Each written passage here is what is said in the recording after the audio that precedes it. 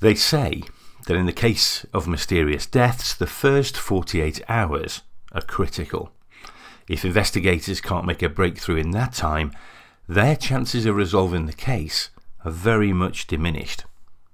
But what if you don't make a breakthrough in 48 hours or 48 days? What if you don't make a breakthrough in 48 years? Welcome to the mysterious case of Fred the Head, one of the UK's most baffling unsolved crimes.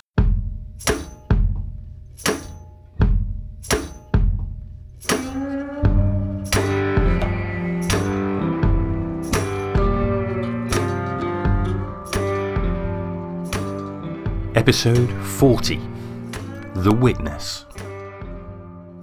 This is a different kind of episode. The whole episode consists of one set-piece interview. And it's a story we've heard before, but not quite in this form. I mentioned in the last episode that it was time to put Frank Kunn to one side and concentrate on some of the other actors in this play. And over the next 4 episodes, that is exactly what we're going to do. And we're going to start by revisiting the story of Mr. A. And for those of you who are far from convinced about this, I promise you it's just one episode, and that's why it's a long one. It's my interview with the man who claims to be the witness to Fred's murder. 90 minutes of that interview. And it's important to know that Rafe, as we'll call him, has suffered some very serious health problems, including 2 strokes. So don't read too much into any hesitations on his part. That's just him searching for his own way to express what he's trying to say. But equally, that doesn't mean you have to take everything he says at face value. You'll hear me do exactly that when there are things that just don't make sense to me.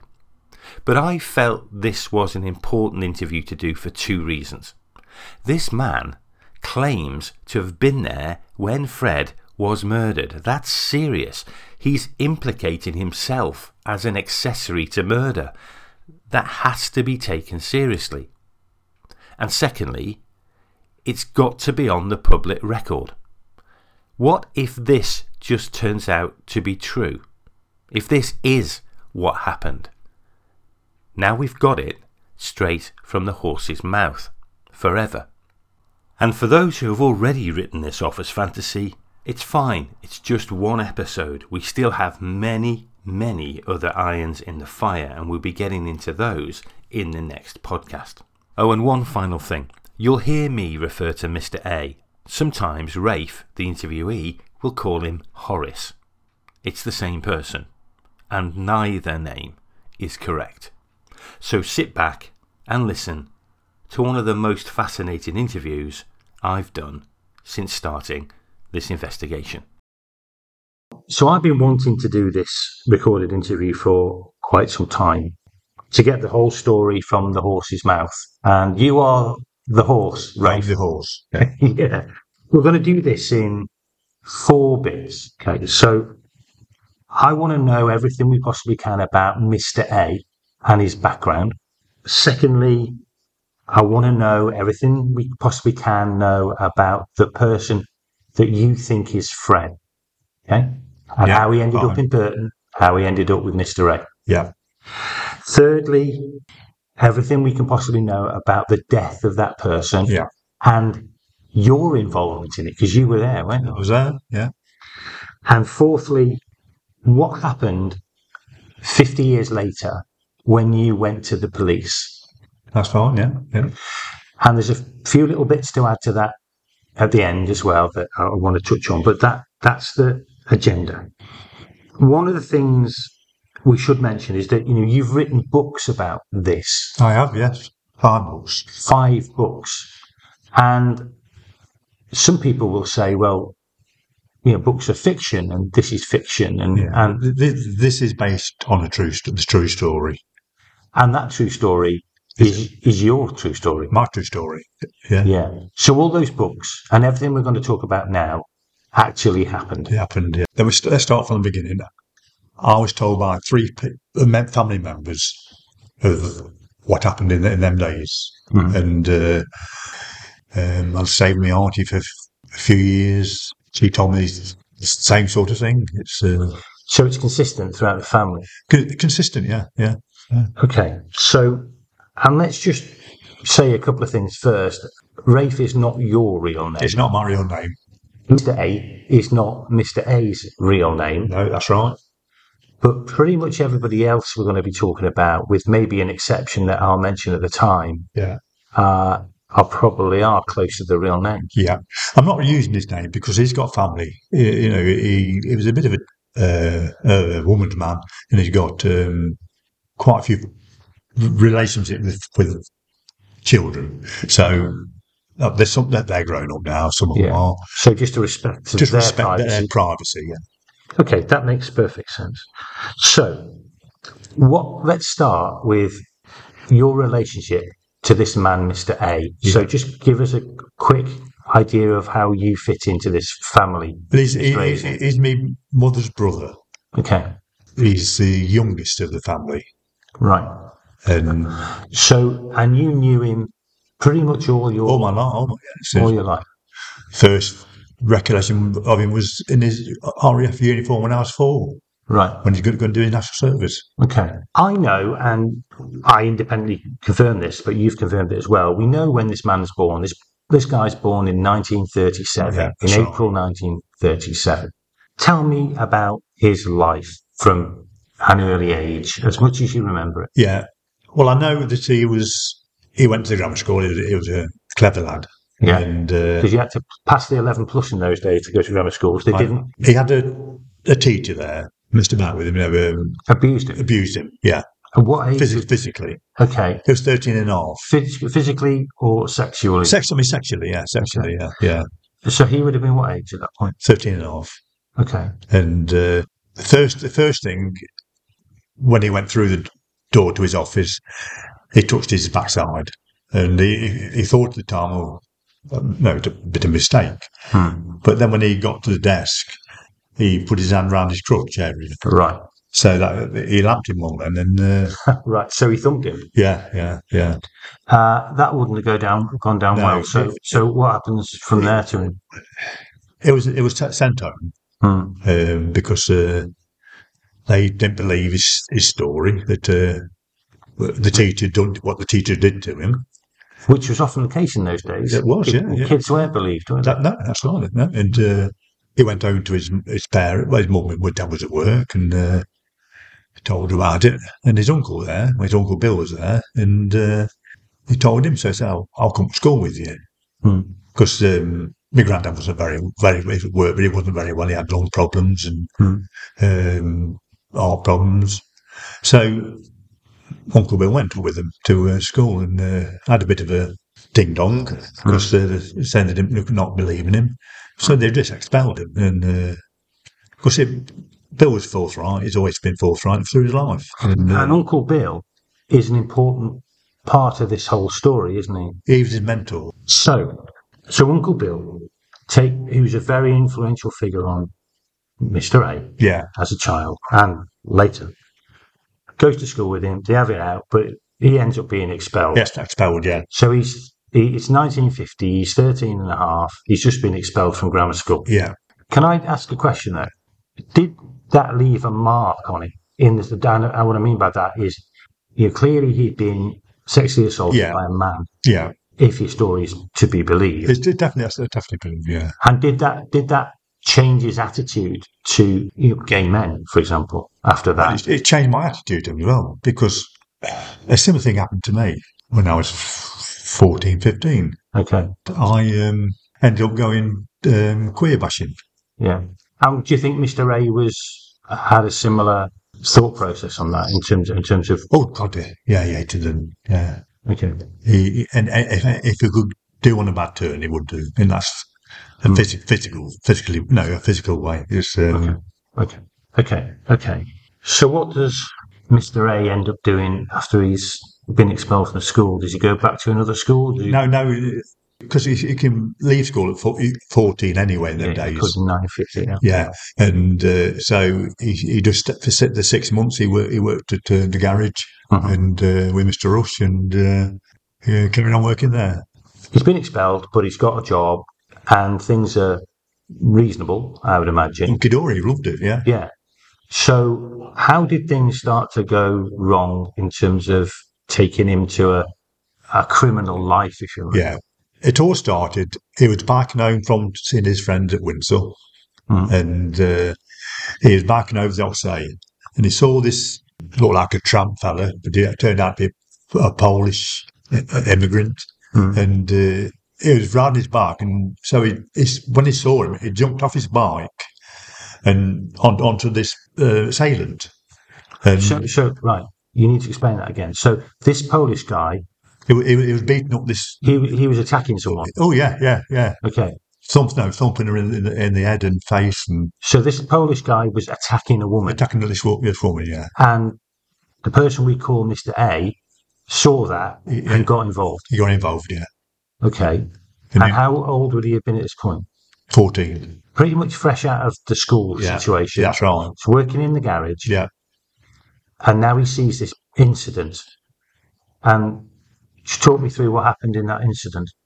Well, he was riding his bike. He jumped off the side of the bike onto the bloke in the black coat and black hat, knocking him over onto the ground.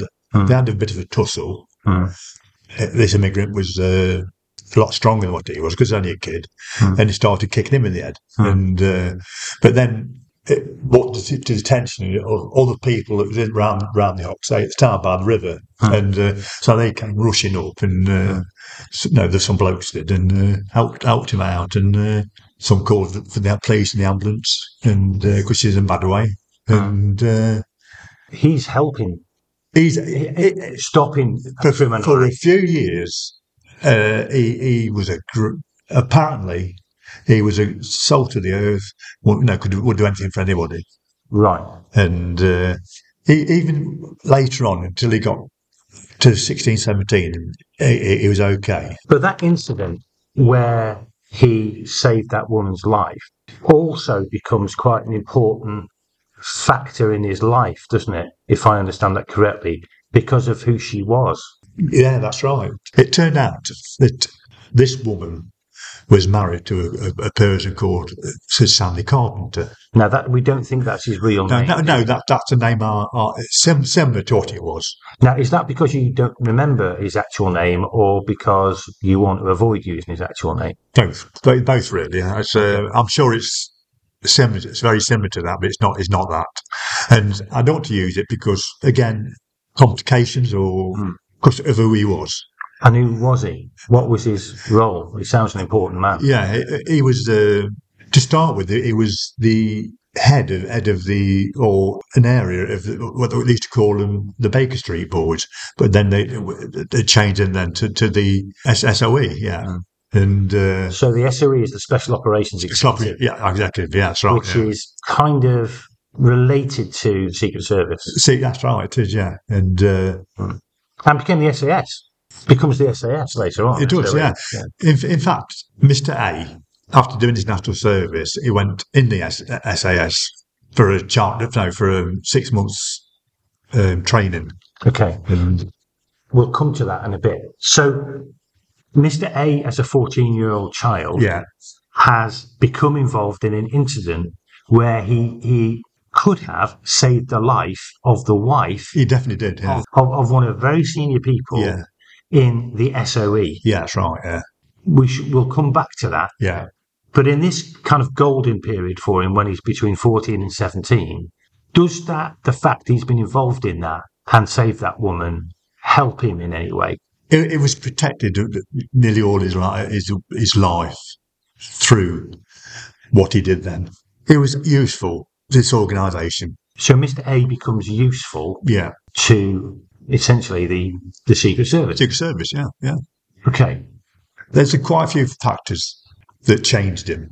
Yeah. One was his first girlfriend was a canal girl, a boater's girl, daughter. Yeah, and there are millions of canals around here. I mean, Burton's got canals all over. They used to run from BTR, BTR, yeah, and up to London, the south, the north.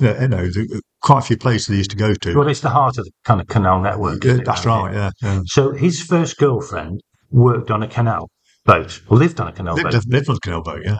Okay, how would that turn in? Because Mr. Rush, the garage owner's father-in-law, he thought he was a bit of a villain, wanted to be not a Mr. Big or anything like that, but Well, it's a bit of a local gangster. Local gangster. Yeah. Okay, and that's the father-in-law of the man who owns the garage he's working at. Yeah, that's right. Yeah, and they wanted Mr. Rush to do some criminal activity, which he was dead against. Who did? His father-in-law. Okay. And so said, okay, I'll do it for him. He did a couple of jobs. I mean, any idea what those kind of jobs were? Well, yeah, one was nicking tyre from Pirelli. Right. Because the canal at that time, well, it still does, run past the Pirelli factory. Yeah. And the towpath is adjacent Pirelli remorse section at the time. Yeah. And tyres were stacked outside, so they just used to go and nick them and fill the boat up with them and then go again. Right. So this was criminal activity on the canal. On the canals, yeah. So they'd navigate a boat down to where Pirelli was. Yeah. Kind of lay it up outside, fill it full of tyres, which are not cheap. No, that's right. And then make the escape very slowly. Very slow. If late at night, no one was going to bother him. So I don't know where they took him to, whether it's offloaded him somewhere else. I don't know. Because this was Mr. A getting involved in these things. He got involved in that, yeah. Okay. To save his boss getting involved, because he really didn't want to get involved with it. But there was some pressure on him to do something about it. Yeah. Okay. And one of the jobs told the police about it. He thought, no, there's going on too much now. So Mr. A informed. He informed on him, yeah. Yeah. The father of the garage owner and some of his oppos kidnapped the canal girl so that Horace would do another jobs for him. And won't get her back again until he's finished doing these jobs. It took a while through his Uncle Bill and some comrades he used to have he was still friendly with from the army. Uncle Bill was friendly. Yeah. And three of these people who was keeping an eye on the garage took them to Sinai House and tortured them until they found out where they took her. Then they disposed of them. Then after that, Killed them. Oh, killed them. Yeah. And then disposed of them where? I don't know where that was. Okay. Yeah. Okay. But, what happened to the girl? The girl, she was. They found out she was taken to Luton, just off the dog track. This person off the Greyhound racing track. The Greyhound racing track, yeah. And this person kept greyhounds, and him and his brother, and so they went down to Luton and found out where she was and disposed of those two of them too as well. And what happened to the girl? She was in a bad way, so Horace took her back to the boat, found out that he knew where the boat was. He left her there, and they got a phone call about 3 weeks later to say that she'd hung herself on the towpath. Back in Burton? No, I don't know where it was. I really don't know where it was. The thing was, she felt she was pregnant, and she was pregnant because of what had happened to her when she'd been. She thought so. And okay, so how do you know all that detail? I was told by Horace. It's by the man himself. Yeah, by Mr. A. And my auntie and Uncle Bill. They all knew the story. They all knew the story. They all knew that story. They all knew the story. Yeah. So that story you just told us about nicking stuff from stealing stuff from Pirelli in the canal, in the canal boat. The girl being taken away as kind of a hostage, and ultimately committing suicide afterwards. That's right. That was told you by a number of people. Yeah, it was. Yeah, and it turned out that the fetus, was a lot older than the 3 weeks or 4 weeks, 6 weeks, how long it was. It was 3 months. The fetus was, which probably means it was Horace's. Yeah. How old is he at this point? Mr. A? It was 16. So he's 16. Yeah. He's been involved in this heroic act. Yeah. But he's also found himself involved in Criminal activity. Yeah. And he's also his girlfriend, who obviously he must have thought something of, is now dead. Yeah. Can I say one thing? Yeah. That's the thing he never got over. All the relationships he had after that never lasted because he was always thinking of Charmaine when he was with the other women. Charmaine, a real name? That was a real name, yeah. Yeah. Okay. But he's still a young man, still only 16. 16, yeah. So it's still in the early 50s. Yeah. 1953 probably. 53. Probably when you were turning up. Yeah, that's right, yeah. Let's talk about how he develops from there, because at the age of 16, he's seen a lot, hasn't he? He's seen a hell of a lot. And more, he's seen more than I'm telling you. But that's all I can't tell you all of it. Just give us a sense of the stuff he can't tell us then. What kind of stuff has he seen? The torture, the things they did. What to the gangster enemies? Yeah, that's right. Yeah. Okay, where were these people from? The people that he killed from Birmingham. Okay. And was that part of this whole canal? I know a lot of decent people. Quite a few dodgy ones as well. What, back in the day? In the day, yeah. Okay. And Burton and Birmingham are linked by the canal. They go through Fairley Junction. You're there. Yeah, not very far down the road. But Mr. A had seen the kind of, and maybe been involved with the torture. Yeah, it involved in later on in his life. It's involved in that. But he'd witnessed it. He witnessed it, yeah. Okay, at an early age. So let's talk about how his criminal career developed, if you put it that way. So he's 16. He's involved with some fairly low-level crime. Yeah, that's right. But how does that develop on over the course of the next 10 or 15 years? Everything that goes wrong in his life, he blames on these criminals and thinks if they can get away with it, why can't I? I want some of this. And so he didn't have any formal qualifications, I guess. Not at all. Nothing at all, no. But he was a clever. He could. By 16, he went to grammar school. Yeah, by 16, he could take a car engine out, strip it down, put it back together again. When he's 17 and a half, he could lift a car engine with a rope around his neck out of a vehicle. He has some muscles on him by then. And let's just talk about him physically. Let's say when he was, in his early 20s, was he? I mean, was he a tall man? He was not tall as me. He was 6 foot. Well, no one's as tall as you. He's a basketball player. He's around about 6 foot. Okay. Yeah. Which is taller than average for that time. In that time, yeah. And well built. Well built, yeah. Okay.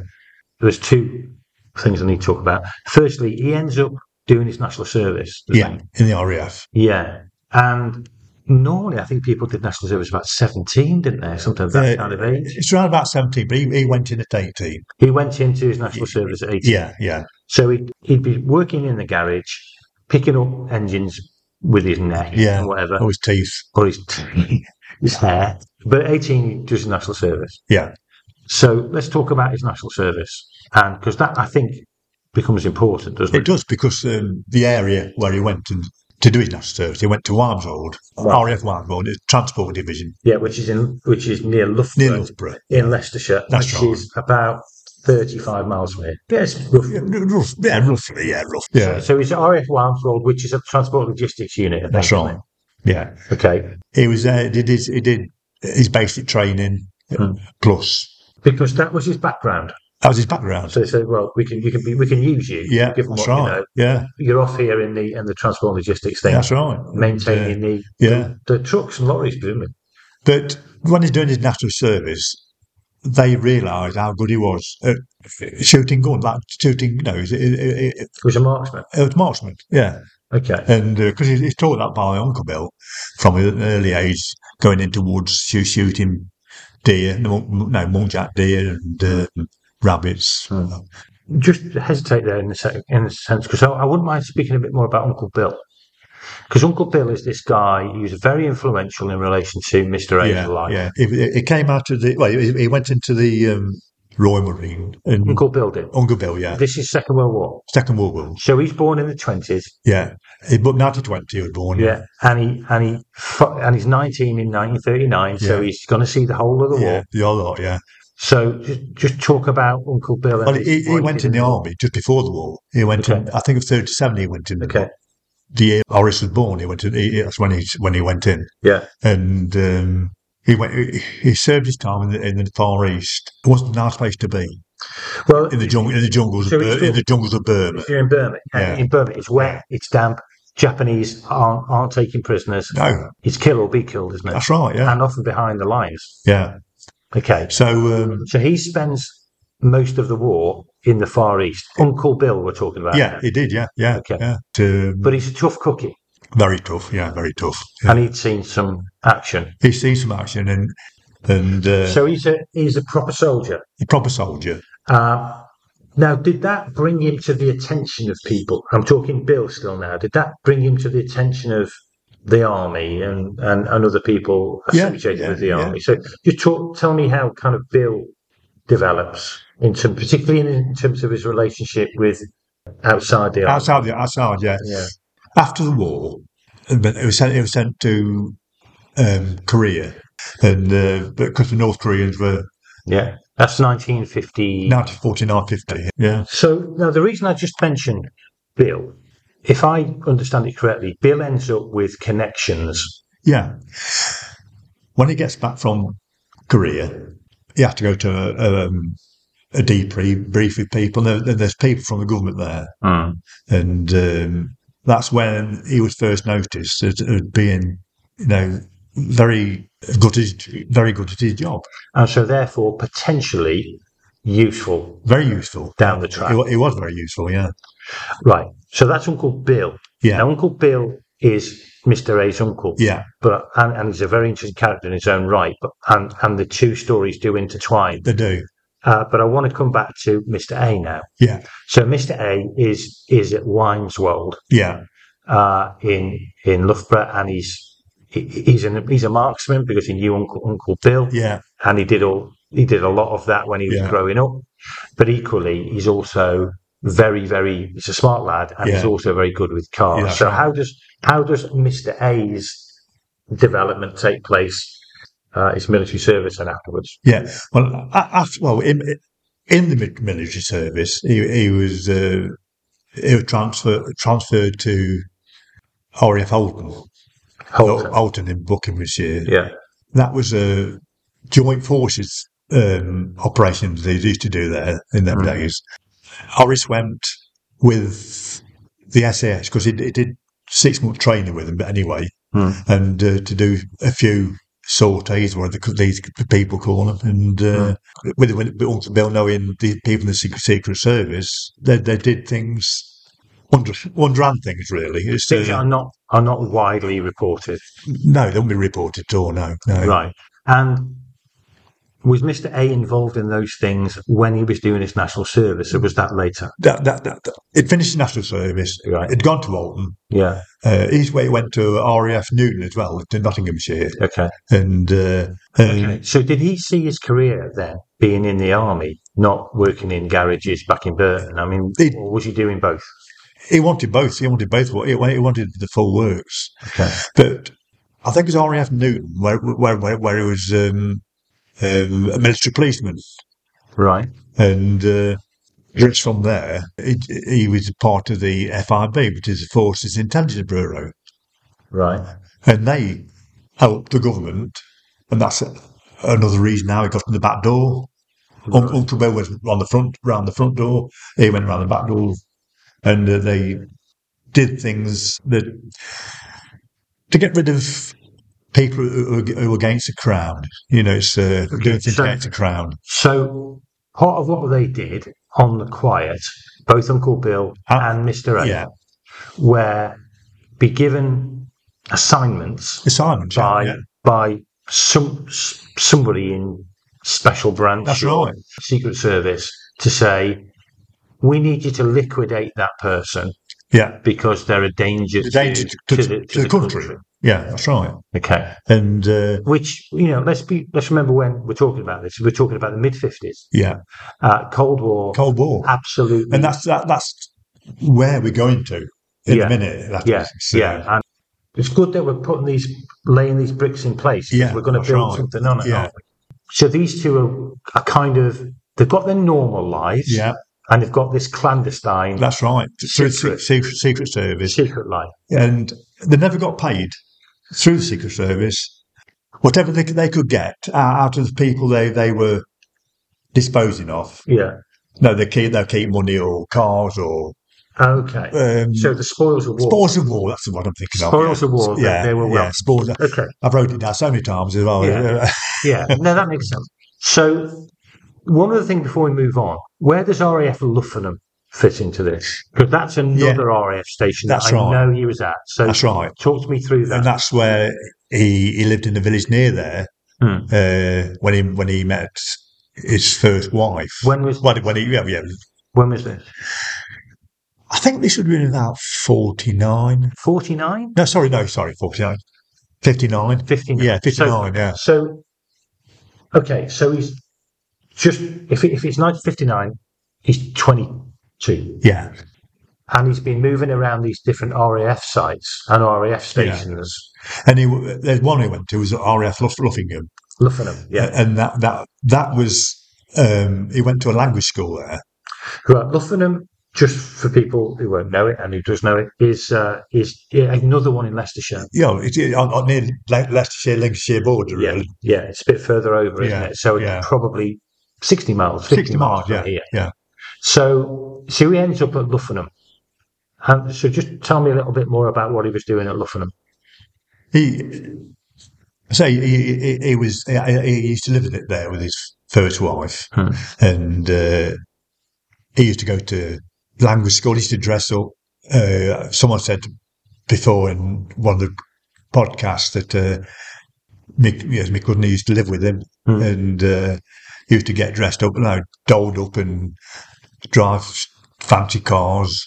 Because he was working in a garage there, wasn't he? He was, he was, and he was because if my understanding correctly, he was working. That was his actual job. Was working in the garage. Working in the garage, yeah.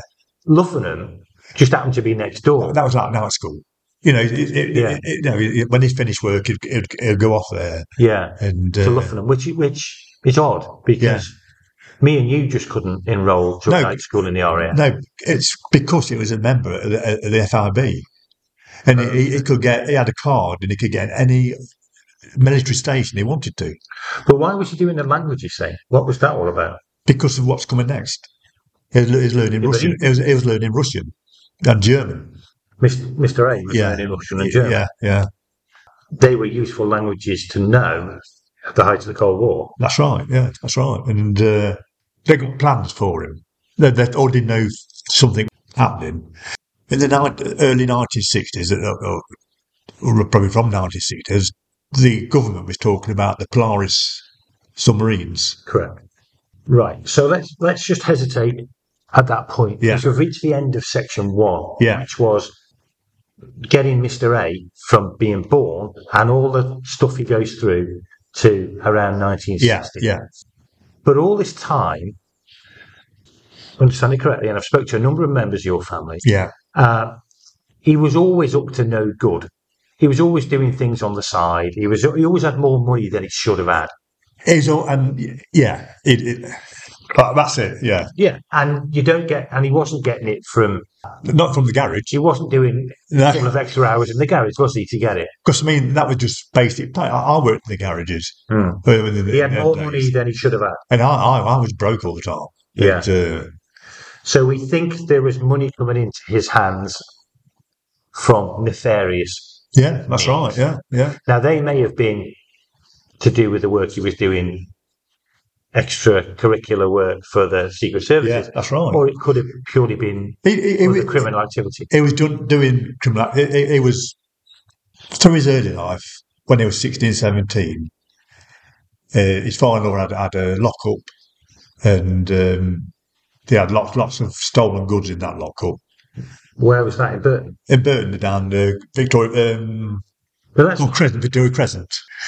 One of these dodgy things he's doing that his boss didn't want to do, and the things that he's taken out for him, was printed documents. Forged documents? Forged documents. And of what type? Oh, I was told that these were barrow bonds that was forging. What are they called again? Barrow bonds. Barrow bonds? Yeah. It's like take it to any bank and they'll exchange it for cash. There'd be a amount on them, and they would exchange it all for cash. He was creating forgeries of those? There was creating forgeries, yeah. Okay. And when are we talking here? This is probably 52, 53. As early as that? As early as that, yeah. When he was 15, 16? Yeah, that's right. When doing the things his boss didn't want to do, he was taking these things to airfields. So that was another example of his criminal activity in his earlier life. But he was getting into that. Right. People who would work in the press. And when we say press, we're talking about the printing press, and that was down Blackpool Street in Burton. And this is for these barrow bonds. The barrow bonds, whatever they were. I mean, I can't remember what I'll he said. Find out what they were. And then those three people disposed of again. They were disposed of. Yeah, those three people. Yeah. When you say disposed of, you mean killed? They're killed. Yeah. And floated way down in the Trent. So. So these lads in Burton and Burtonian people. These were, I think, from Birmingham. They had the press out of the way, so no. So it wasn't in Birmingham. Yeah, but it was close. Close, yeah. But these three lads ended up being killed. That's right. By whom? By Uncle Bill and his lads. By Uncle Bill. By Uncle Bill. Yeah. And so Uncle Bill had a bit of a gang himself then. He did, yeah. But this was through this services. It was nothing to do with. It wasn't going to do it. He's not off his own bat. Like Horace.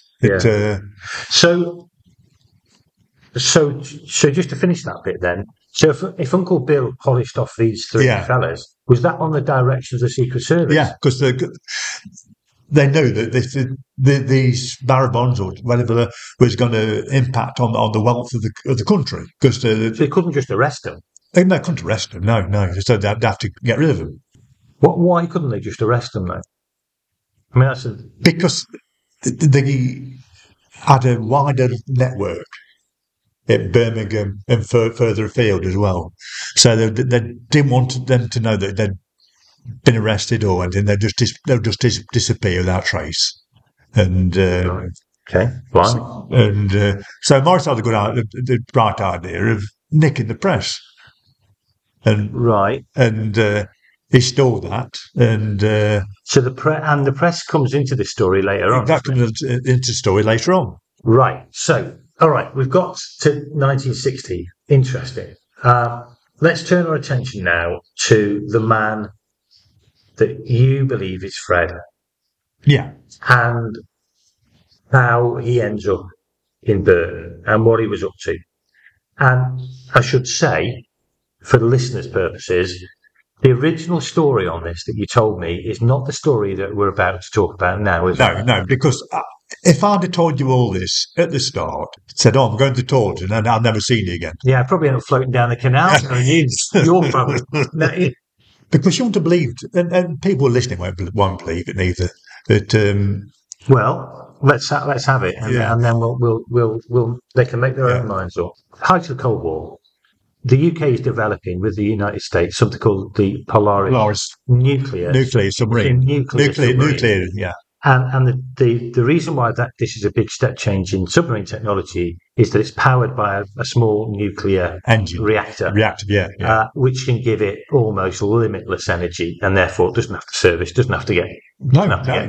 It stays down underwater for 3 years. And this is the very height of military technology in the world at that point. And it was very secret as well. Extraordinarily secret. Yeah. And we know, because I've done some research into this, I think we've covered it a bit on the podcast, there were a lot of spies in the UK from the Eastern Bloc, Eastern Bloc. desperate to find out more about Polaris. Right, over to you. So what happened? There was 12 people came over, and there was all around the coast to start with. When you say 12 people came over, 12 Russian spies came over. Yeah. When? Yeah, 1962. So they came over in 62. Yeah. 12 Russian spies Yeah. were somehow got into the UK. Yeah. Came over on a boat, then transferred to a fishing boat. Then they transferred to different fishing boats. Somewhere in the North Sea. Somewhere in the North Sea. And they went off separate ways into the west, down to Devon. Devon was an important part for Well, it was. Because obviously they're big ports. That's right. Devonport is a big Royal Navy establishment. So let's just deal with this. So we've got 12 Soviet bloc, probably Eastern Europe as well, Eastern German spies with a specific task, presumably. Each of them will have specific tasks. The tasks were to Portsmouth, Plymouth, and get people. Having looked what ships were in there at the time, and think what military hardware was there, right? And even around this area, we had Hilton Depot, we had Marchington Depot, and we had Brampton Depot. Yeah. But then aren't they just normal kind of army supply depots? The vehicles. They wanted to get all the army vehicles, and then to take over the country. And use the vehicles, because it wasn't just Soviet spies. They got English people for money. Yeah, helping them as well. It's okay. So let's focus down on Fred now, or the person we think. Yeah, I think is Fred. I know he's Fred. Yeah. Is he one of these 12 people? Yeah. Oh, yeah. There was 3. Now, know the real names, but they were called Paul. There's Paul Waldron. Yeah. Mark Tomlinson. Yeah. And there was Rick Milford. But where are they when they land? Yeah. As part of this 12? Yeah, they're Barrow-in-Furness. They've gone to Barrow-in-Furness. To get work in the shipyards. And the reason for that is that's where Polaris was. Is being developed. That's right. So the 3 we're interested in, in Cumbria, which is in the extreme northwest of England. Right, yeah. So they get work in the shipyards, do they? They all got work in the shipyards, yeah. Now, wouldn't they have stuck out like a sore thumb, though? Eastern European and Russian spies. Yeah, well, they had Geordie accents. When they went to language school in the country they was in, they learned the English language. Then they learned different dialects of the English language, specifically to fit into the community. Into the community that they're going into. That's right. Yeah. So it was a fairly sophisticated, as you would expect. Yeah. It was a fairly sophisticated operation. Right. Yeah. On the part of the Eastern Europeans. That's right. So they end up in Barrow-in-Furness, presumably trying to find out as much as they can about what's going on. Yeah, that's right. Yeah, the main thing they wanted to find out was the hull of the boat. To find out the weak spots, the weak point on the hull of the boat, and they knew from the American sources where all about the actual missiles. That they wanted to sink that. They wanted to sink that boat. They wanted to know where to hit it, and this Paul Walden, who he wasn't. I don't say a well man. He wasn't a strong person, and he had torticollis, and yeah, but isn't that why would they pick someone with a deformity? Because it fit in. They use people who are different, so that they don't seem a threat. No, someone who looks a bit strange, would be easy to fit in. The people who talk the talk. Big strapping. Yeah, that's right. Yeah. Okay, so they're in Barrow-in-Furness. Yeah. How did they end up in Burton? What happened was the government found out that these three didn't have proper tax records, no national insurance records. So they did a bit of digging and realised that no, they couldn't be British, and so Because there's no history. no history to them at all. No record. No record, nothing at all. No, That's sure. yeah, nothing. That's right. That's when Horace was sent up there. And by the way, when just on the side, when we looked for these names, they didn't exist. Didn't exist because they weren't the real names, was they? It's, they realised they had to get them away from Cumbria because of all the Polaris. They didn't want to. They didn't want there any longer. Yeah. So they pretended to arrest him and take him to an RAF place, establishment, where they imprisoned him there. And then I'm not going to say, to cut a long story, Horace and two others were supposed to take him from the RAF station to London for interrogation. Okay. But they actually didn't do that. They brought him to the Midlands. So why was the job given to Mr. A to do that? I mean, he's It was their age. It was the only one, I think, at that time who was that age and had a life that wasn't deemed to be on this special secret service. Yeah, but they wouldn't know that. I mean, they have no. No, but they was always wary of people looking after it, especially when there was. Yeah, but they've been arrested by this point. They'd been arrested by this point, and but it just seems odd to me that they would have plucked this guy from the middle of nowhere near in Burton to say, go and bring him down to London, and not a minute. Well, there was two of them went up there. Okay. Well, three actually, but there was two specifically one went up there to bring them back and make friends with them, and even find them jobs. He found them. Why though? Because why did not just arrest him and throw him in jail like because people? All around the country they had spies, and they knew they had some around Burton area. I don't know whether it's Burton to start with, what I don't know, but they knew they had some around here, and they wanted them to find out where they were, mix with them, and so they can kill two birds with one stone. So just so I understand that, then they're brought back to Burton and essentially given free rein. Yeah. In the hope that they would reveal the spies. Yeah, that's right. Is that what you mean? That's right, yeah. Yeah. Okay. Right. So they end up in Burton with Mr. A. Yeah. And there's one more person who was tracking him all the time. Do we know who that other person is? And can you talk about that other person? I can, yeah. He was from Leicestershire. What's his role in this then? Is he part of the forces or? He was in the RAF, like Horace was, and he was also part of the FIB. Okay, and that's how they met each other when they was in the FIB. Okay, and they used them together in lots and lots of different things. So they bring him back to Burton. Yeah. So what happens to him when they arrive? I mean, they must have thought, if what you're saying is true, they thought, we've got away with this. Yeah. Well, Horace said to him, "No, there's plenty of work in Burton.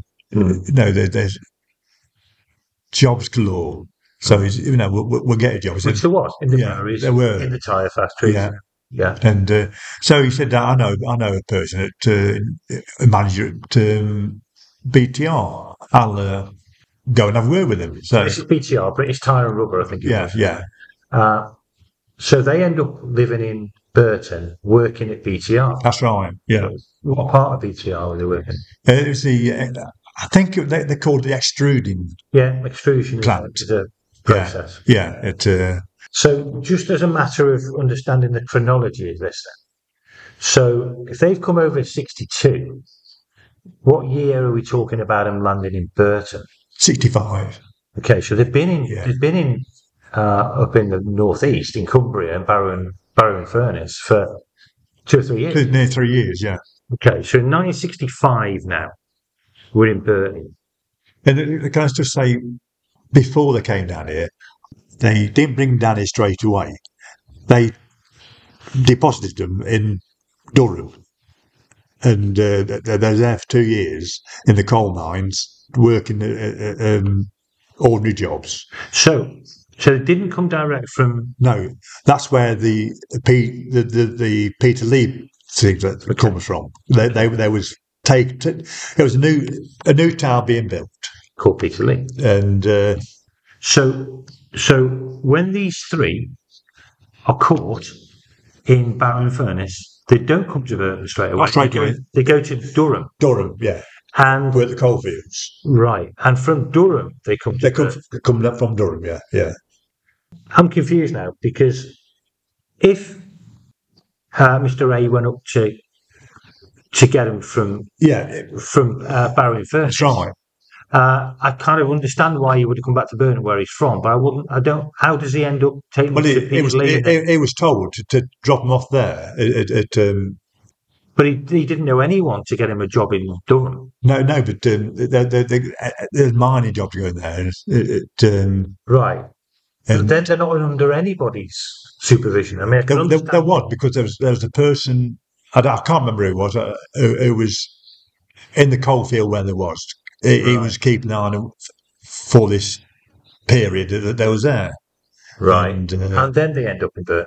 And then they end up in Burton. Why do they end up in Burton now then? Because they've been taken out. Why this is because of they wanted to gain the trust until they got them down here, and to break up what they thought was a spy network around the Derbyshire area.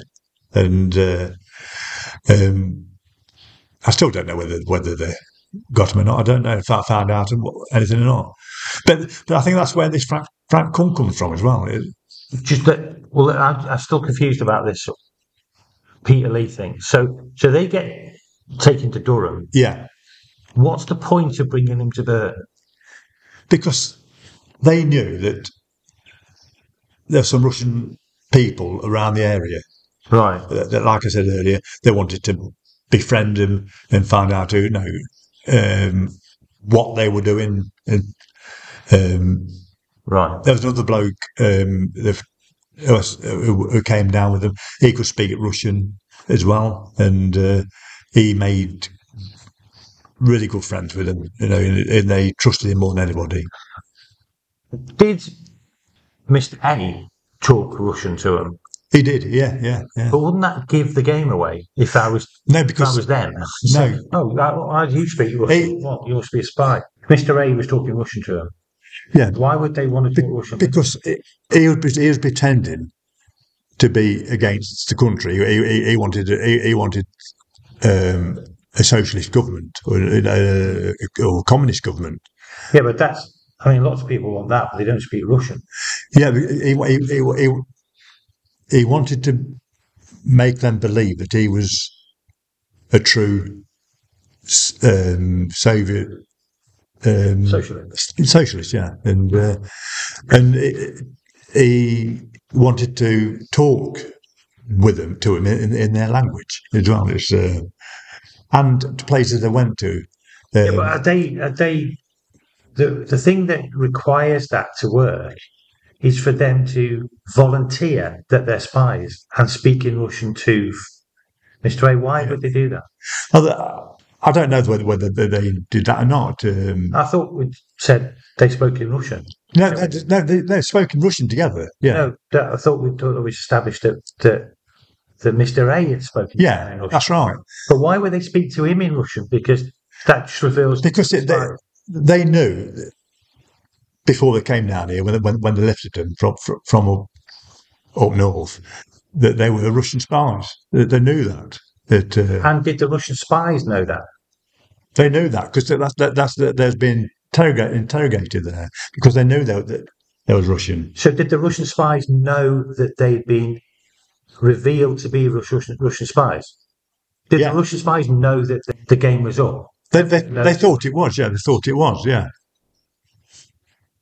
And they told the investigating people, yes, we are Russian spies. Is that Well, I don't know whether they did that, but I honestly don't know whether they told them that or not. Right. The problem is, you see, if they knew them to be Russian spies, and they kind of knew they were Russian spies, because Mr. A was talking in Russian to them, and they were talking to him in Russian. Yeah. Why would they believe that a ruse that they're going to go and reveal the other Russian spies was going to work? Because not reveal them, mix with them, and mix in with them. but why would a Russian spy reveal other Russian spies? Well, it's not. Horace wanted to make them believe that he was on their side. Okay. And Okay. he wanted to know. I'm trying to understand the motivations of the three men. Yeah. Who have just been revealed. Yeah. To be Russian spies.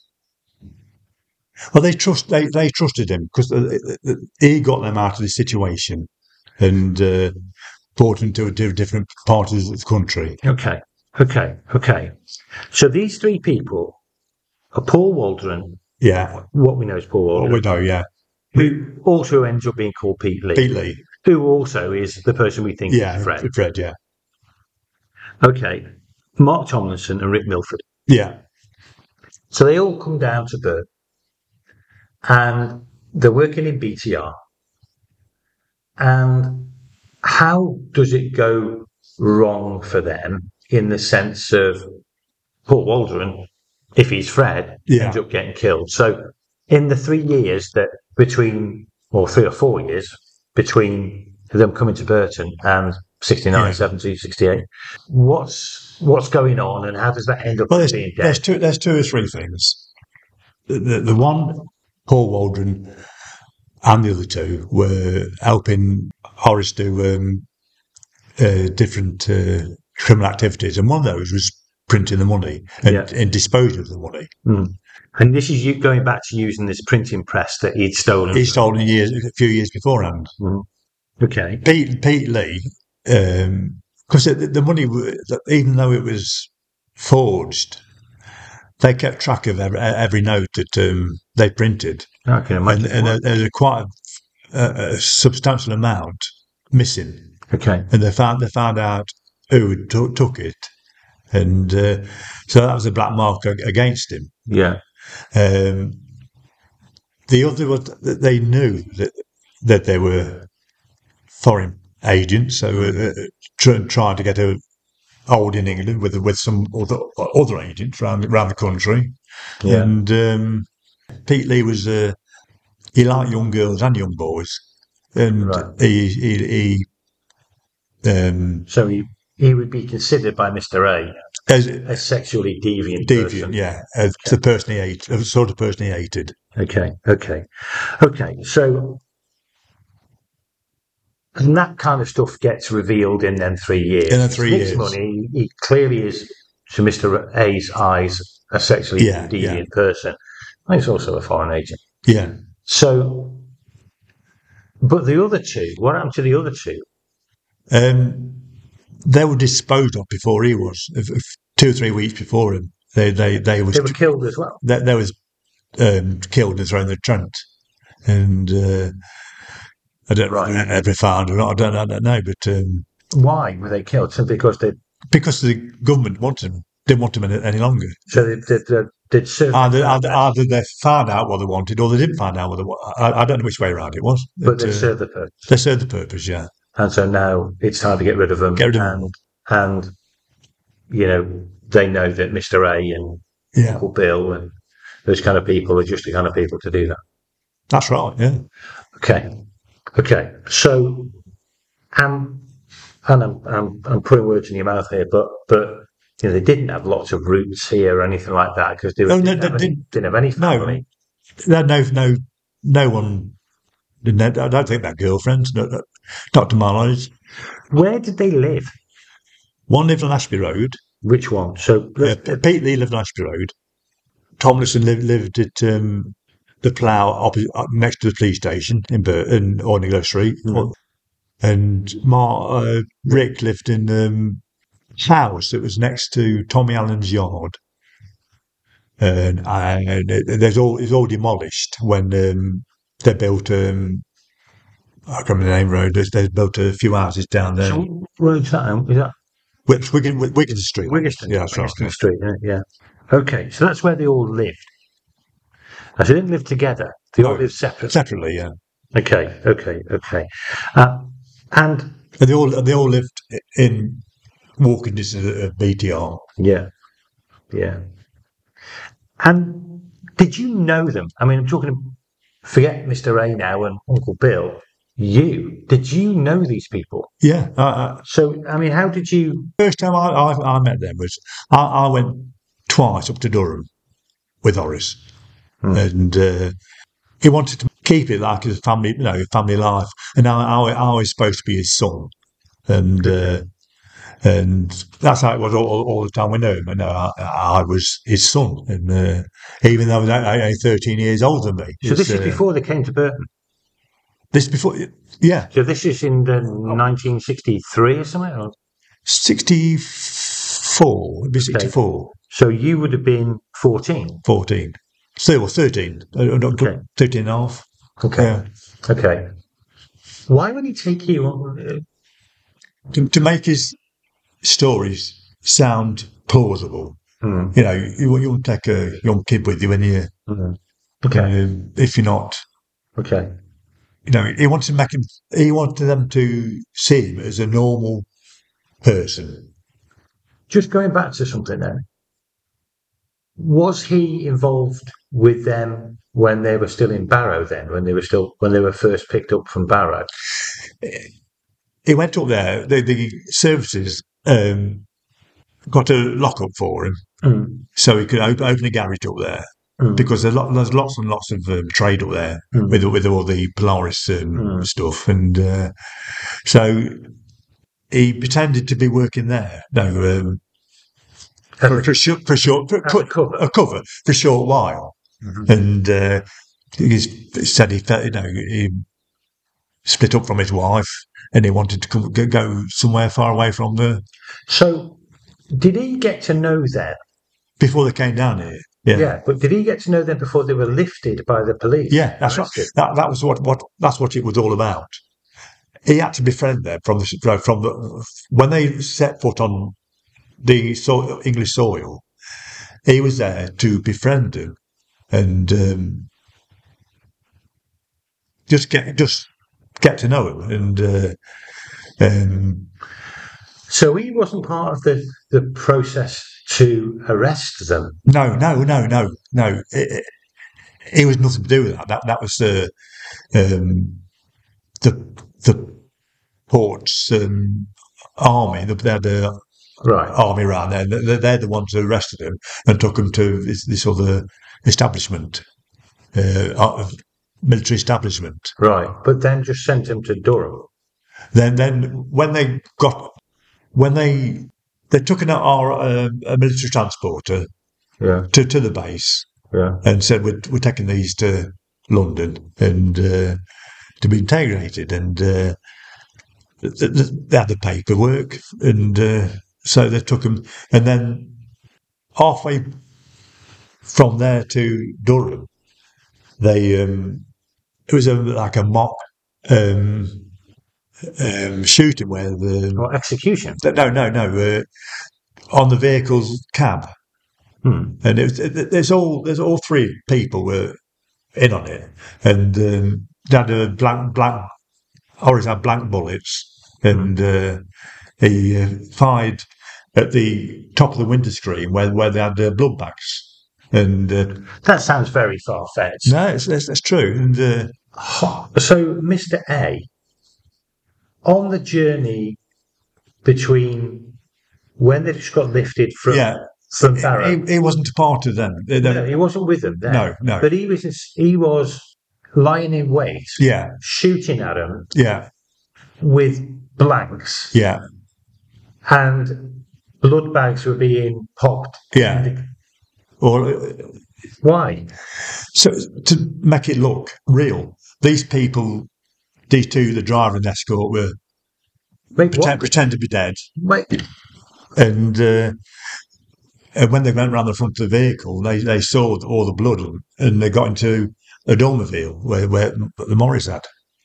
Because this is, I've not heard this before. No, you haven't. No. So on the way to London, Yeah. it was a pretend raid on to help them escape. Help them escape. Through Horace, through Mr. A, who then takes them to Durham. Yeah. They take them to Durham for work, and just until the landline gets a bit quieter, and but the Secret Service hushed a lot up. But they wouldn't have to hush out because it was false, wasn't it? It was false, yeah. I mean, as far as they're concerned, yeah. It's as far as these three are concerned, they've been freed in some kind of raid on the vehicle, which is all put up thing. Yeah. Then they're taken to Durham, and then ultimately end up in Burn. All right. So they end up with Burton. Now let's talk about how they end up dead. Two of them have been killed because they've no longer useful. The one that you thought would be killed first isn't killed. No, no. They wanted me to take him to Bladen Hut. Yeah, this is this Nissen hut in Bladen Woods, which is really quite close to where he's found. Yeah, it is. Yeah. It's just across the road. Yeah. So, talk me through that night then. So where'd you get in? Where'd you pick him up? Tell me everything about it. I went to Asprey where I was living. Yeah. And said there's some young girls up at Bladen House at the Hut. I said they were there at 7:30. And did you know him well then at this point? I know because I went up Durham twice, and I know him for. And he knew that you knew, and you were related to Mr. A. Yeah, he thought I was his son. Yeah. Okay. So he comes along. He comes along, and I take him up to the woods, and that's when he goes in first, and they drag him in then, and I have to stay outside as lookout. Who was in there? That was him. There was George Robinson, who I knew was Fred Armitage. George Robinson, the guy we find who lives in the hut. Yeah. All those episodes ago. Yeah, that's right. So he's a real person, and he's involved in this. Yeah, he was involved in it. Yeah, he was there just to help. The other person was from London, and they used to call him Brown. Brown. Yeah, Mr. Brown. Mr. Brown, and he came in a Black Rover. Okay, which we'll come to later, won't we? I think. So, and Mr. A, was he in there? He was definitely in there. Yeah. So there's Mr. A, Mr. Brown, and George or Fred. Yeah. And you? I was outside. Okay, so I'd look out. The intention was to kill him, presumably. I didn't know that. But was the intention? No, you didn't. But now looking back on it, presumably the intention was to kill him. But were they trying to extract some information? I mean, what was going on in that hut? Is what I'm asking. I don't know. I don't know why. All I was told was to take him up there. I don't know why. Okay. And were the sounds from the hut? I mean, were you next to the hut? Oh yeah, some screaming and a lot of loud voices. Right. But it's quite a remote little area, isn't it? Yeah, it is. But the people used to walk through the bottom of the woods with dog walkers, and are they taking a hell of a risk then if there's someone screaming his head off? Well, it's a long way from Hut. Yeah, quite a long way from Hut. The was right in the middle of the woods. Yeah, and so if anyone could come in close, I'd knock on the door. No one ever did that. No one came close. Right. So, what happens when, at some point, presumably they open the door? I was told to go down Newton Road to the bridge next to the sump pub, Yeah. and open the gates. And you didn't need a key. You could. I was very agile. I was as a young kid, and I could jump over to the railing to the bridge, jump over, and it was like a latch lever. There was no lock. It was just a lever that lifted when you turned the key. So, at what point were you told to do that? This was probably an hour afterwards. After we got there. So, what? Someone put the head through the door and said, Yeah, right, yeah. Horace did, yeah, yeah, yeah. Rafe, go and open the bridge. Going over the gates. Okay. Had The gates of Flint Mill. That's Yeah. what. And what? Do you walk there? I had a bike. You had a I had a bike already there. Okay. And so I backed down to the bridge. Sorry. Yeah. And Opened it. opened the gates. Isn't that not a bit of a risk though? Because obviously you've got housing. Houses right next. I mean, David Nathan and Yeah, Gopsall were right next door, weren't they didn't bother. If someone said something to Horace, it would have threatened him with the worst thing that could happen to him, they? Including death. Yeah. And, Okay. But so you're sent to do that. What happens? And then do you wait there? I went there till they come. You wait in there. Yeah. With your bike. I don't open the gate until they get there. Okay. And they back the car up. So they had a car. Yeah, the Black Rover. Yeah. Right. And could you get the car up to the Nissan Hut then? Was there a track that people could drive up there? There was. You could get it. It's where Blade House School is now, and the Yeomanry House. I know, yeah. There was a little pull in there. You could drive down through there, through part of the woods. Okay.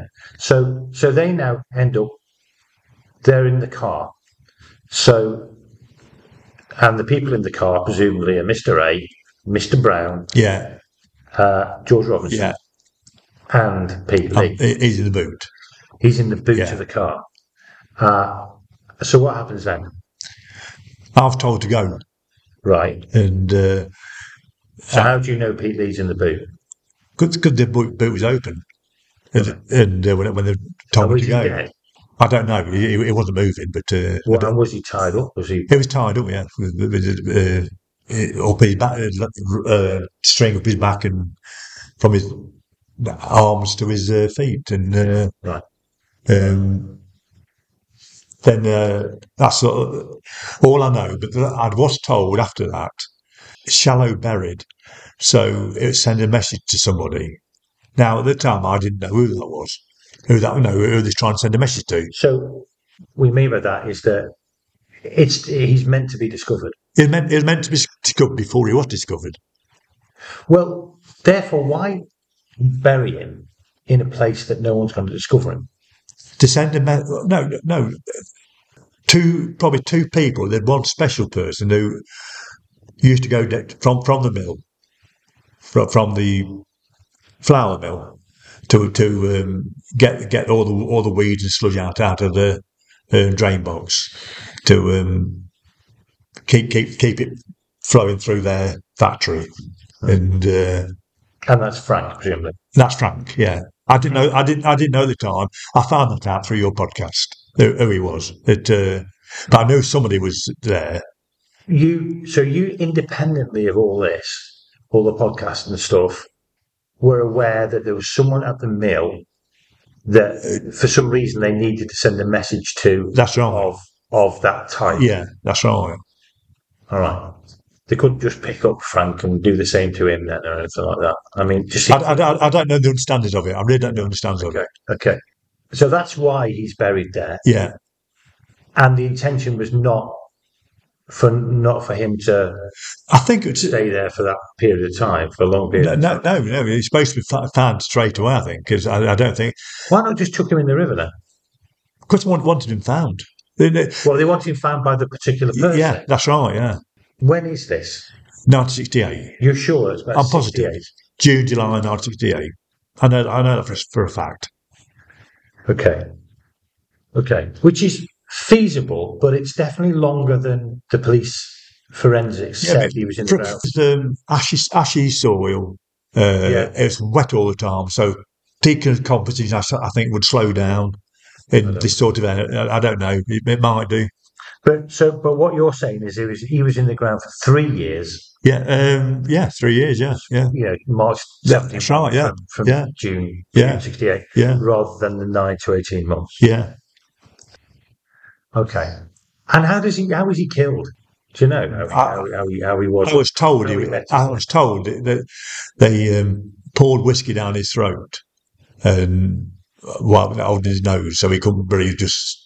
And they did that because water can be swallowed easier than what whiskey can, and so it slowed down the breathing. So he was drowned him with whiskey. Yeah, I mean that's a classic kind of film thing, though, isn't it? I've seen that in film. I've not seen that. I don't know. Yeah. It is, but it would leave no trace.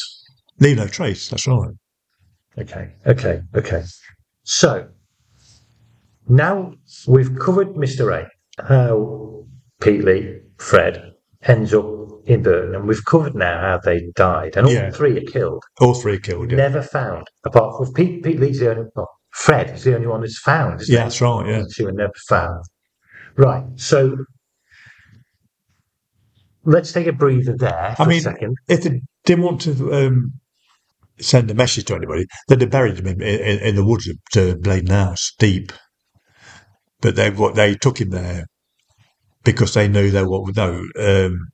But they knew this person would find him. And what you're saying is that person was Frank Conn. Yeah, I believe it is now. Yeah, because there's no other Eastern European working at the mill. No, that's right. And it wasn't just him; it was the whole group around the area they sent the message to. Not just him. It was they wanted to know that they'd sussed out who they were and what they're doing here. Oh. And that hasn't come to you simply because of what you heard on the podcast. That's down way before the podcast. So there was some kind of cell there, Eastern European cell. Cell, that's the word. Yeah. Okay, that Frank was part of. Frank was part of. Yeah. All right. I didn't know his name, but I knew there was the group. Okay. And how did you know that? Horace told me, and so did this Brown. He told me as well. And this other one, Bert Pink. Bert Pink. Yeah. Bert Pink. Who's Bert Pink? He's the one who was in the RAF with him at the same time, and then met in the FIB. He's one of them on about earlier. Right. Because Mr. Brown, Mr. Pink, I mean, it's all starting to sound like, what's that? Reservoir Dogs. Reservoir Dogs. That's it, yeah. That's right. Like River Trent Dogs. Yeah. Roll the clock forward 50 years. Yeah. Before the podcast, before we met, you'd been to the police. I had, yeah. So tell me about that, and tell me about why, and tell me about what happened and that whole conversation with the police. Well, it was closure, actually. I knew I was probably the last one alive and knew the story. I was on an RAF for quite a long time, and got to, I think, 2020 when I said, I think I will. The story's got to be told. The story's got to be told. Yeah. So tell me how you got in contact with the police and where that went from there. I got in touch because my friend was the chief inspector. He said to me, I'll get in touch with the cold case team for you. This is Staffordshire cold case team. Staffordshire cold case team in Stafford, I think they are. Right. He was a serving police officer, was he, at the time? Yeah, he's retired. He's been retired 20 years. Ah. And, okay. But you told him this story. I told him the story, yeah. And he said he knew me. He knew I wanted someone who just come out with tales. Yeah, fabricate stuff. Yeah. So you got hold of him then, and he did. And what happened from there? They rang me up. Yeah. And said, asked me a few questions. Yeah. And I told them. They said, rather be in touch. So they were. It's months and months later they got back in touch with me again. And this is about 2020. 2020, yeah. Okay. And got back in touch in November, and they said, can we come and see you? So, yeah. So they came round. My wife had just gone out, and was there that long because she'd done what she had to do to come back. They're still there. How many hours were they with you then? I think it's about 4 hours, I think. Okay. Yeah. So they went through the whole. Oh, they want to know everything about from the start, from when Morris was young. And did they talk about anything that we've not talked about, or was it pretty? No, this pretty much how it is on there. It's So it's pretty much what we've covered today. that's right, yeah. And And what was there? they was interested. They really seemed interested. There's one from Burn, Yeah. and this one from Stafford. Okay. And I mean, they wouldn't be there that long asking questions if they weren't interested. And they said, right, we'll be in touch with you. Yeah. Well, they went away. I've heard nothing again since. Not a word. I've been trying to contact them to find out. I was even told that particular office doesn't work there anymore. Yeah, it's feasible. Yeah. I mean, at the time, people do move around. But the interesting thing is, well, there can only be two conclusions from that. Either they walked away from it thinking, that was the biggest load of nonsense I have ever heard in my life. The bloke's just a complete fantasy. Yeah. Or they walked away from it thinking, right, this is really, really important. Yeah. And something stopped them. Like they were stopped at the beginning. The police. What makes you think that? The case when the body was found. Right. When you say they were stopped at the beginning, you're talking about 1971. 1971. Yeah. All right. So go on. Why do you think that? The case wasn't really investigated properly. They cut corners, and the thing I can't get my head around was a special constable going find the body and not running us down to the police station to tell them that they found a body or a skull, if I knew what he thought it was.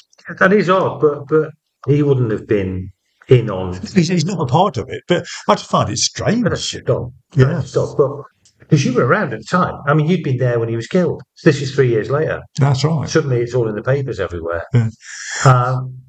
Well, presumably you were never questioned or anything. No, I was stopped 3 days afterwards, after they put him in the hole.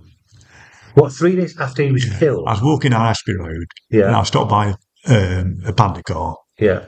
And they said, can you where you been and where you come from? I said, I told them. Did you think at this point, if we accept that your story is true, did you think at this point, they sorted it out? Yeah. I'm going to get pinched for this murder. That's right. Yeah.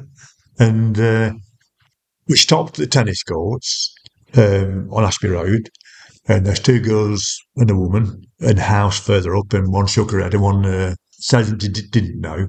And I wonder what this is all about, and were they witnesses to when the car went off or something? I don't know, but I really thought this was because Pete Lee.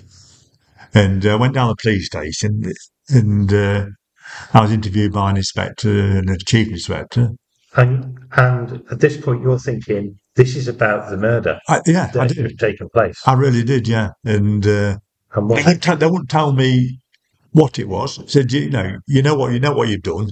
Just sign this blank bit of paper, and we'll fill it in later for you.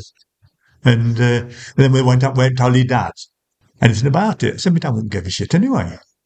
And he said, he got a bit cross then, and they said, just sign this for you. I said, no, tell me what I've done, I'll sign it.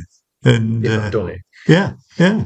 And what it was, this bloke had gone and flashed himself with these two girls at the tennis courts. So it was not to do with... No, but my heart was in my mouth for quite a while. It's it was. So 50 years later, you told the police you thought they were really interested in your story, but just went... Yeah.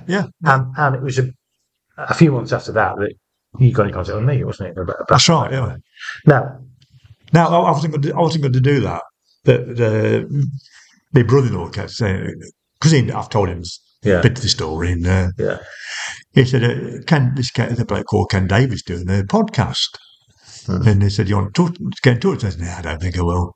and I didn't know you. So, and he asked me 2 or 3 times over a couple of months, and in the end, I'll give it a try. That's when I messaged you. Yeah, and we've had loads of conversations since then. So, and it is interesting. But I want to come finally in the last bit of this to this other bit of weirdness. Yeah. And this is, I mean, the whole thing's weird. This is weird square. This is top. This is top of the weird list. So one day you're at home watching. No, go on. You tell us. I was with my brother. Yeah. My brother's. He always watches. All he had to do is watch his telly, and what was on was this program called Grantchester. Grantchester, which is like a policing set in the 1960s. Yeah, isn't it? That's right. Which is, for people who are not in the UK, it's standard kind of afternoon watching, isn't it? That's right. Yeah. I mean, I've never seen the program, but what it was this copper and whoever was with him was pulling up in this car, this Black Rover, and the registration number 218 NPU, flashed up straight in the eyes. 200 NPU. 218 NPU. Yeah. Now, why is that an important registration? Well, it wasn't at the time, but it flashed in my brain. That's the car that Brown had. So literally, you're watching a TV program, and the same car, same make, same colour, same reg, turns up in the TV program. Yeah, that's right. That was the one outside that the body was carried in. Yeah, that's right. It's far-fetched, isn't it? And there's kind of the other end of the universe. Yeah, it's right there. And that's where we are now. So what? And then it gets weirder than that. So carry on with the story. So I tried to find out who owned the car at the time. Who owned the car at the time of the TV program? Yeah. So my mate said, Google the registration. So I said, well, you piss off, can't Google the registration. No, he said, do it. So I Googled this registration. It came up. It's been sold in an Essex auction a few months beforehand. And it turned out that somebody in Peterborough brought the car. And so was it a car that was rented out for use in TV programs or films? And I think it was I've got it on my logbook at home. I think it was TO Films or something. Okay, so it was the film company owned the car. Oh, okay. And they got rid of all the cars in an auction when lockdown struck. Right. So we're talking in 2020, 2021. Yeah, that's right. And, so this was a car owned by a film company that was used in TLO Films. Right. Yeah. But then they sold these cars, and someone in Peterborough had bought this car. Bought the car, yeah. The actual car. You'd seen on the telly. Yeah. That also was the one that carried Fred to his burial site. That's right. Right. And what happened then? What happened was I contacted the auction house and told them white lie, that I've got some paperwork from the car they've just sold, and the next owners would probably want the new owners probably want the details of the car. Which is a complete lie. Complete lie. Yeah. But now you're in contact with the current owners. Yeah, so I am. What happens then? There's a group of 3 people. I said, I told them all about the car I wanted, and they said, that's I won't tell you. I won't say his real name. Right. It's for personal use. So this bloke just bought this car at this auction for personal use. Yeah. So I went to Peterborough and gave him a bit of a sob story. Said that it's used to belong to the family, and I'd like to buy it off you. And they said, everyone's got a price. Well, so I offered them a price, and then they couldn't refuse it. So you bought the car from this guy You tracked down after seeing it on Yeah. the telly Yeah. that is the car Yeah. that carried Fred to his burial place. Yeah. And now you own that car. Now in the car. And this gets weirder because It's got to have a job to go weirder than that. on the DLA website, Yeah. the car is not registered until 1981. Which is odd. Very odd. Because we know it was presumably made in about 1950. 1959. 1959. And you've got the log. You've seen a copy of the logbook of people that owned it in that time. I have, and that's for another episode. Yeah. But the weird thing is, it clearly was being used for non-domestic purposes for the first 20 years of its life, wasn't it? Yeah. It wasn't registered. And they only wanted to do that on Secret Service or the military attachés. They only wanted to do or the royal family. It's a very, very strange situation that car wasn't registered for the first 20 years of it. That's right, yeah. Now you own the car. Yeah. That you think was the car that you opened the gates to the bridge for. Yeah, I do. Yeah. Back in 1968. And you only saw it because it appeared to be on a television programme that you just happened to be watching one afternoon. You couldn't make it up, could you? And that is the complete story. That's the story, yeah. And it will never change. Because the original story that I heard is different to that. Well, originally, the three came from the north. And originally, there was no spy involvement. No, well, I didn't want to put that, actually. But I wanted just to tell you a story that came from the north. But things you found out, I thought, I've got to tell the whole lot. I've got to tell the whole story. And that's the whole story? That's the whole story, yeah. Well, there's bits more, but I'm not telling you about them. If there's anything to do with this, you've got to tell me. If it's stuff that I don't need to know, that's fair enough. But Rafe, which isn't your real name, thanks very much. So there we have it, in his own words. And it's hard to ignore someone who's crying out for someone to believe him. He's saying, I was there, I was involved, I was an accomplice. Why does no one believe me? And I'm pleased we've got his own version down on the podcast for you all to hear, because there are checkable things which we're already making progress with, and I'll share that progress with you in the next podcast. I didn't have a chance to say welcome to all our new listeners from everywhere around the world. The community just keeps growing and growing.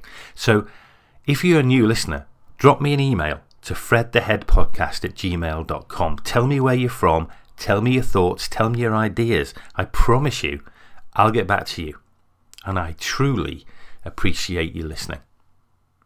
But I promised we wouldn't spend the next series of episodes on this particular issue, and we won't.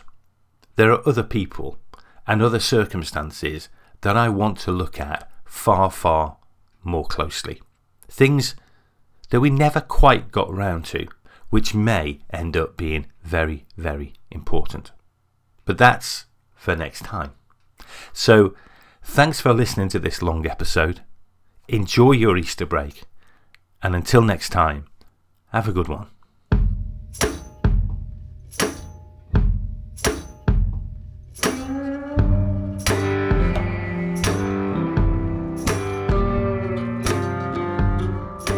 The Mysterious Case of Fred the Head is a GSC Media production. Written, produced and narrated by myself, Ken Davis.